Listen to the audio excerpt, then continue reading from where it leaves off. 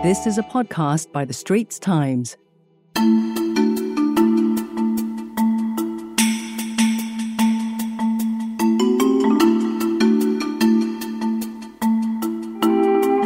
Hello, I'm Grace Ho, Insight Editor for The Straits Times.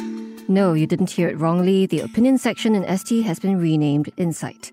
But let's continue with In Your Opinion, a podcast series by The Straits Times that takes a hard look at social and political issues of the day. The Nominated Member of Parliament, or NMP scheme, was introduced by then First Deputy Prime Minister Goh Chok Tong in November 1989. It was meant to evolve a more consensual style of government where alternative views would be heard and constructive dissent accommodated.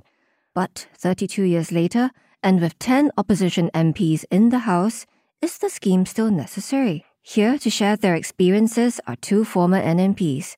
Anthea Ong, also the editor of a new book called The Nominated Member of Parliament Scheme, Are Unelected Voices Still Necessary in Parliament? And Nicholas Fang, Managing Director of Black Dot Research. Welcome to the show. Hi. Hello, Grace. thank you for having us. Now, Anthea, Nicholas, first of all, can I say one thing about the book? It's not what I expected.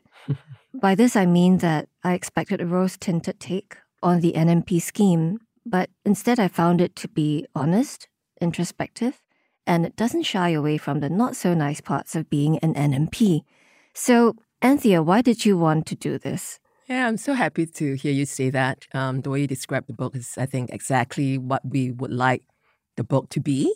You know, that whole take on being honest and being introspective and making it personal, also for the contributors to share their stories.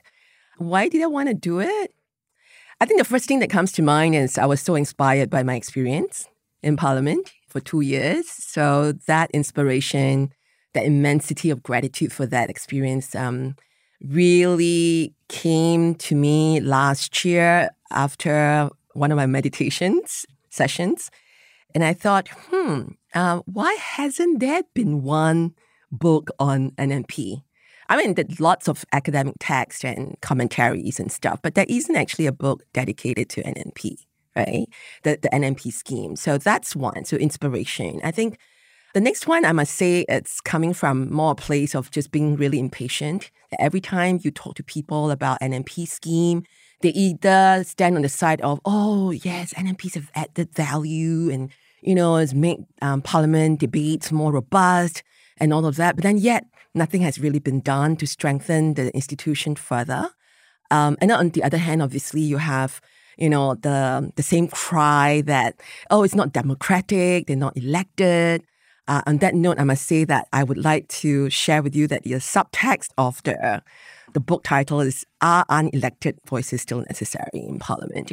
So I guess it's that impatience, like, you know, it's not so binary lah, right? I mean, that's the whole point of a parliamentary innovation, that we're trying new possibilities. So that's where I would like to sort of ask these questions in the book. The third is that it's fun. It's fun to just bring all the NNPs together, you know, and Bossing us around, chasing us in deadlines.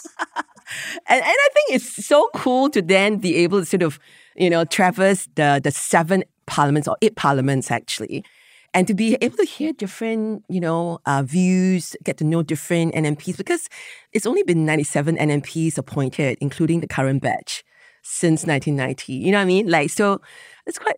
That's a lot still. It's a lot, but it's also not a lot if you think about it, right? So yeah, it's interesting, it's exciting, and especially to just push the narrative a little bit further. So, Nicholas, what made you say yes to Anthea? Was it also after a meditation session? I tend not to spend too much time meditating. I should probably do a little bit more. But I came in as an NMP in 2012. After the 2011 GE that saw the AHPETC GRC going to the opposition. So we started to see an increase in the number of opposition voices, which sparks a bit of the discussion around whether NMPs are still necessary in the sense of having alternative views. If you have elected non-main party MPs in the House, isn't that enough? So, I thought that I was in a very interesting position in the 2.5 years. We can talk a little bit later about the stuff that went on in that particular term. But we also, when this question of, let's talk about the NMP scheme, talk about its relevance, continued or otherwise, the opportunity to contribute a chapter, I think, was quite important. My chapter is very much focused on the sports NMP. There isn't a fixed position every term for a sports NMP, but I would like to think that there should be. And that speaks to a broader issue about the role of the NMP and the role of the House, the role of Parliament as well. Is it just there to discuss issues that are channeled from the ground up, where the elected representative would be the best voice? Or should it be looking at issues that pertain to the whole of society and the current and future development of the society, which then would include, slightly more esoteric issues like sports, like a discussion around media, international affairs, NGOs, academia, which are some of the different sort of pillars or functional groups that NMPs come from to represent that voice. And I think that we should, in the sort of highest legislative body of the country, not only look at sort of, day-to-day type of issues. There should be a representation of everything that people think about, talk about, and that impacts other people in society as well. And I, of course, feel very strongly about the issue of sports, which is one of the topics I spoke about quite a lot in the House. Yeah, so, I had a chance in the chapter to make the case for why we should maybe enshrine and have a permanent sports NMP representative. It's not to say that elected MPs don't say anything or represent or talk about issues surrounding sports. They do.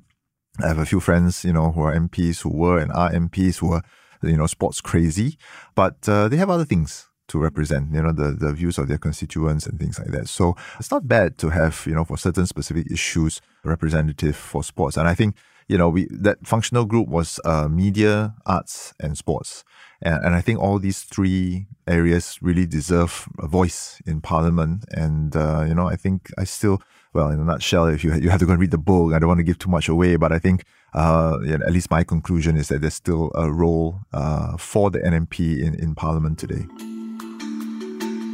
Find us on Apple, Spotify, Google Podcasts, or via the Google Voice Assistant and Amazon Alexa-enabled devices. And now back to our podcast episode. Now, holding that thought about enshrining, certain issues and NMPs in Parliament, Anthea, obviously Nicholas came on board, but was it hard to get other former NMPs to speak to you for the book? Did they have any concerns? Well, thankfully, no. In fact, I will reveal that the first former NMP I reached out to was Dr. Kanwaljit Soin. So I think just to take a step back, right, the approach was that I thought about the book, what it would be. It must be, personal reflections with commentary of their views on the scheme, blended into the essays. It should be honest and introspective, as you said, right, and inspiring as well. And so that guided who would be the NMPs I will reach out to. And to Nicholas's point, it was also important for the very specific areas that affect Singaporeans that NMPs have represented over the years, right, to be featured, and which is why I reached out to him. So interestingly, no, I think part of it must be because there hasn't been a book. So the idea itself was quite a curious one for many of them. That doesn't mean that I didn't get turned down. I still am crestfallen that I did not have the last one that I really want to come through. 2 turned me down, 2 I turned down. And the ones who turned me down really was a matter of bandwidth, not so much not wanting to be part of this project.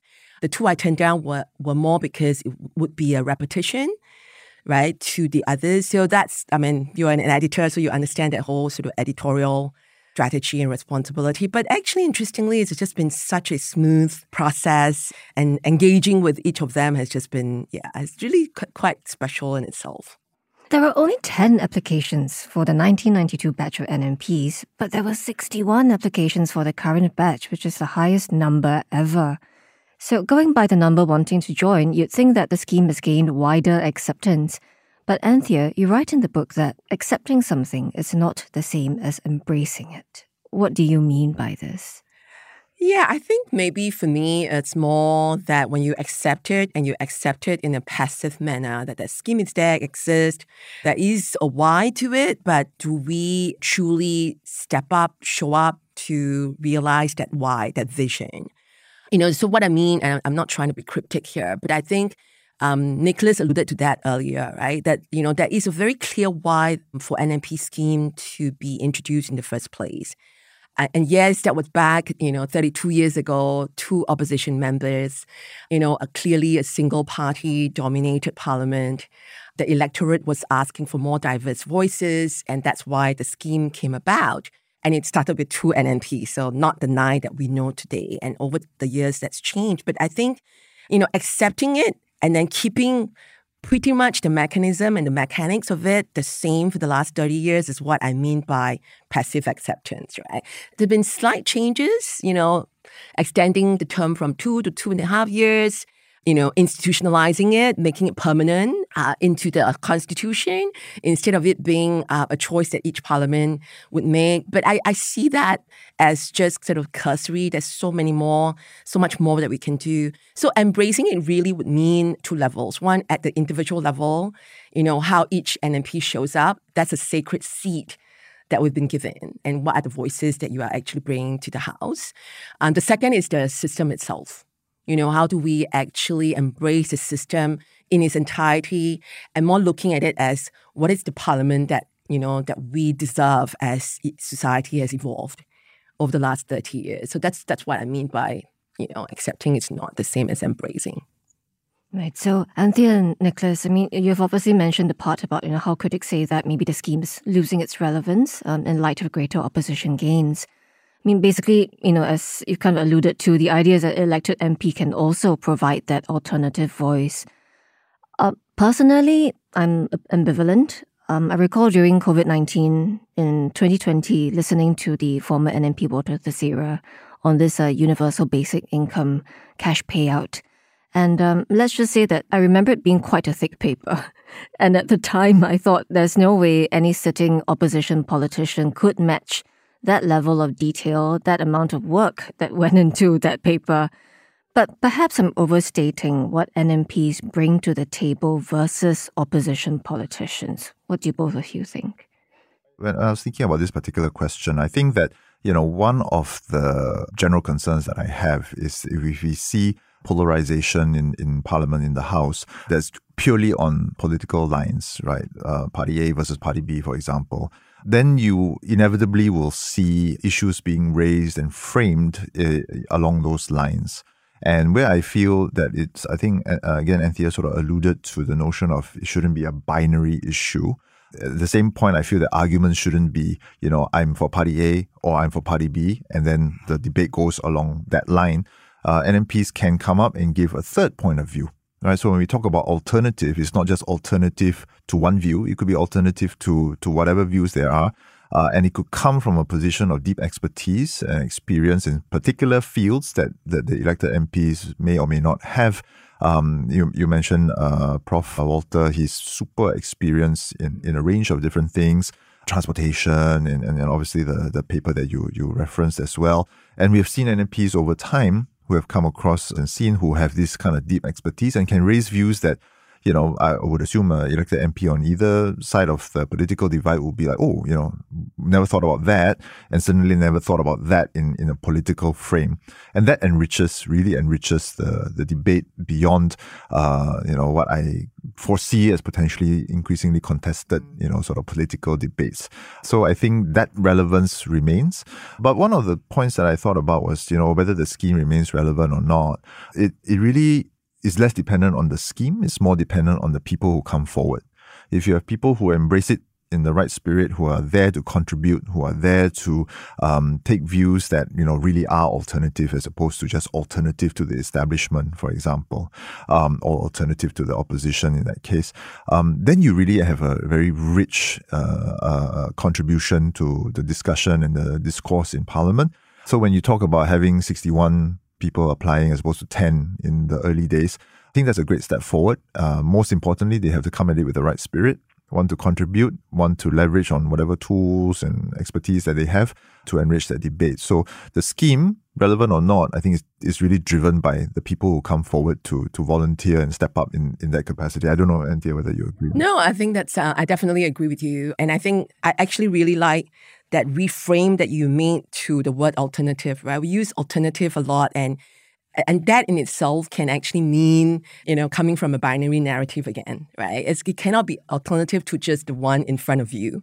Instead, maybe it's looking more at a continuum, right? That you're not always staying at the end of the pole of the spectrum, but then, what's along the continuum? And especially in this world that we are in, which is complex, uncertain. We talk about VUCA, right? Ambiguous, and all of that. You're never going to get a clear, clean answer to challenges and problems all the time.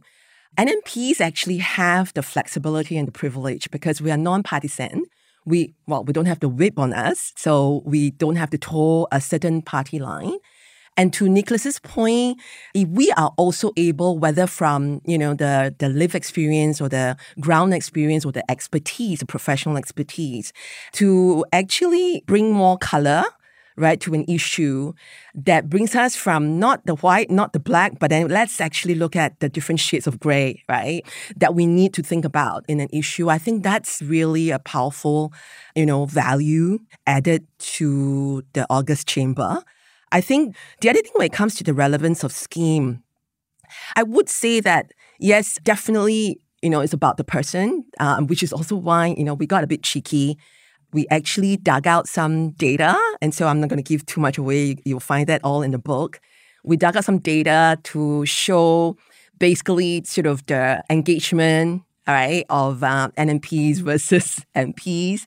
And you see that some MPs, of course, also don't speak up as much, but also NMPs. And I would say that for NMPs, you really cannot not speak up, right? Because there are only 9 seats that are given for this particular system. And I feel that, to Nicholas's point, that's so important, that you must come in with the right spirit. It's a sacred responsibility. It's a deep privilege to be able to serve that way. But the other part, I must say, is also to look at also not be too, beholden to this whole concept that is becoming a little bit outdated. And we're also starting to see maturing democracies around the world that, to just stay with a two-party system, right? Which, to Nicholas's point, the increasing contestation, polarization, if we don't start to arrest it now, and we are already getting some of these glimpses of it, some very real, from the US and the UK. This is a great opportunity for us to see, hey, maybe it's not a two-party opposition ruling party type of a narrative. Maybe it's a 3-branch, type of a parliamentary system that could always provide that check and balance, that could prevent us from going into the partisan ills that we're seeing around the world.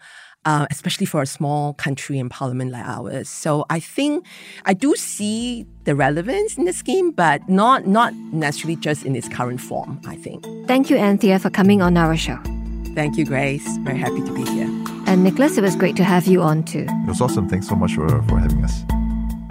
And that's a wrap for In Your Opinion, a podcast series by The Straits Times. I'm Grace Ho. Don't forget to share this podcast episode with your friends and family. If you'd like to read my articles or check out the opinion section of The Straits Times, we have links in our podcast text description below. That was a podcast by The Straits Times. Send your feedback to podcast@sph.com.sg.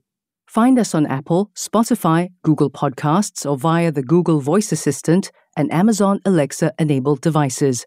For more podcasts by The Straits Times, The Business Times, and Money FM 89.3, you can also download the Audio by SPH app. That's AWEDIO.